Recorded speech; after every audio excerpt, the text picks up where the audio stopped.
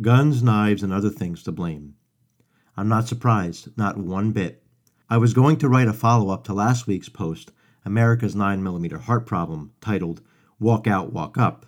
However, upon hearing the news from across the pond, I had to switch gears without clutching. Yeah, I know, most people probably don't know what that means. But anyway, grinding to a halt on my part too, I didn't want to miss the opportunity to make a point. Or to put in other words, I told you so.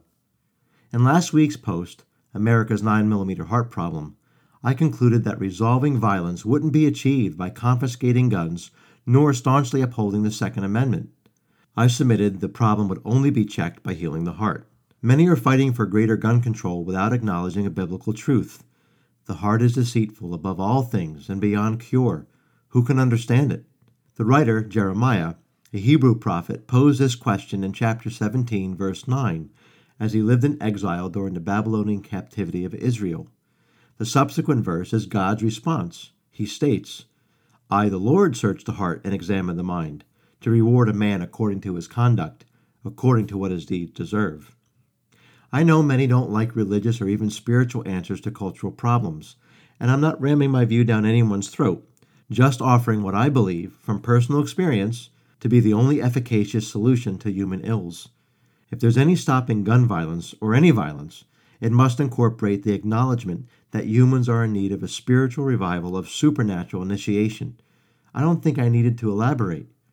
Then, like a bolt of lightning confirming the warning brought by rolling thunder before a storm, news from London, England flashed across the headlines. London's mayor, Sadiq Khan, is calling for stricter knife laws after a record number of deaths due to stabbings in 2017, a total of 80. The horrific reality is there's already been 50 homicides by knifing in 2018. London is out of control. Do you see the irony? England already has ultra-strict gun regulations. Even their bobbies patrol unarmed. For years, the number of times police fired a gun was in single digits. But even with this firearm-free approach, there's still violence. Imagine that. Some psychologists suggest killing with a knife is far more nefarious than with a gun. You have to get much closer.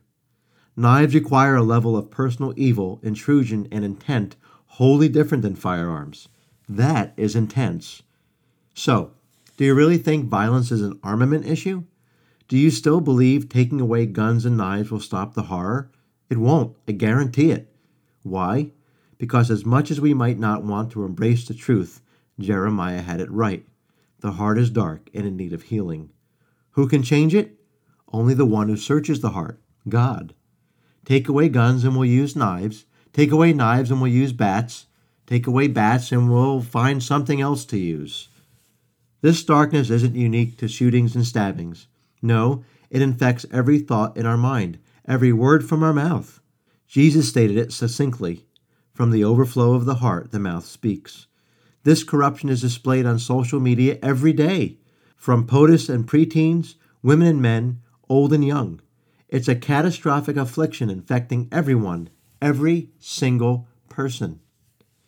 It's easy to blame an object. It takes the culpability off of personal responsibility and negates God's command to love others as we love ourselves. But let's be honest, we don't love ourselves very well.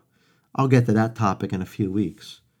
So although I don't believe everyone is responsible enough to own a firearm, or a knife for that matter, I have no way of removing the darkness from people's hearts, a far worse societal enemy than a bullet. The next time you hear of an act of violence, whether guns, knives, shoes, rocks, or words, instead of shaking your head in disgust or making a protest sign, stop and ask yourself this question: how dark is my heart?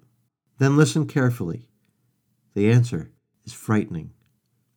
I leave you with this verse from Luke chapter 6, verse 45.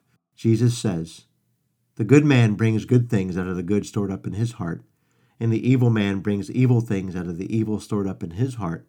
For out of the overflow of his heart, his mouth speaks."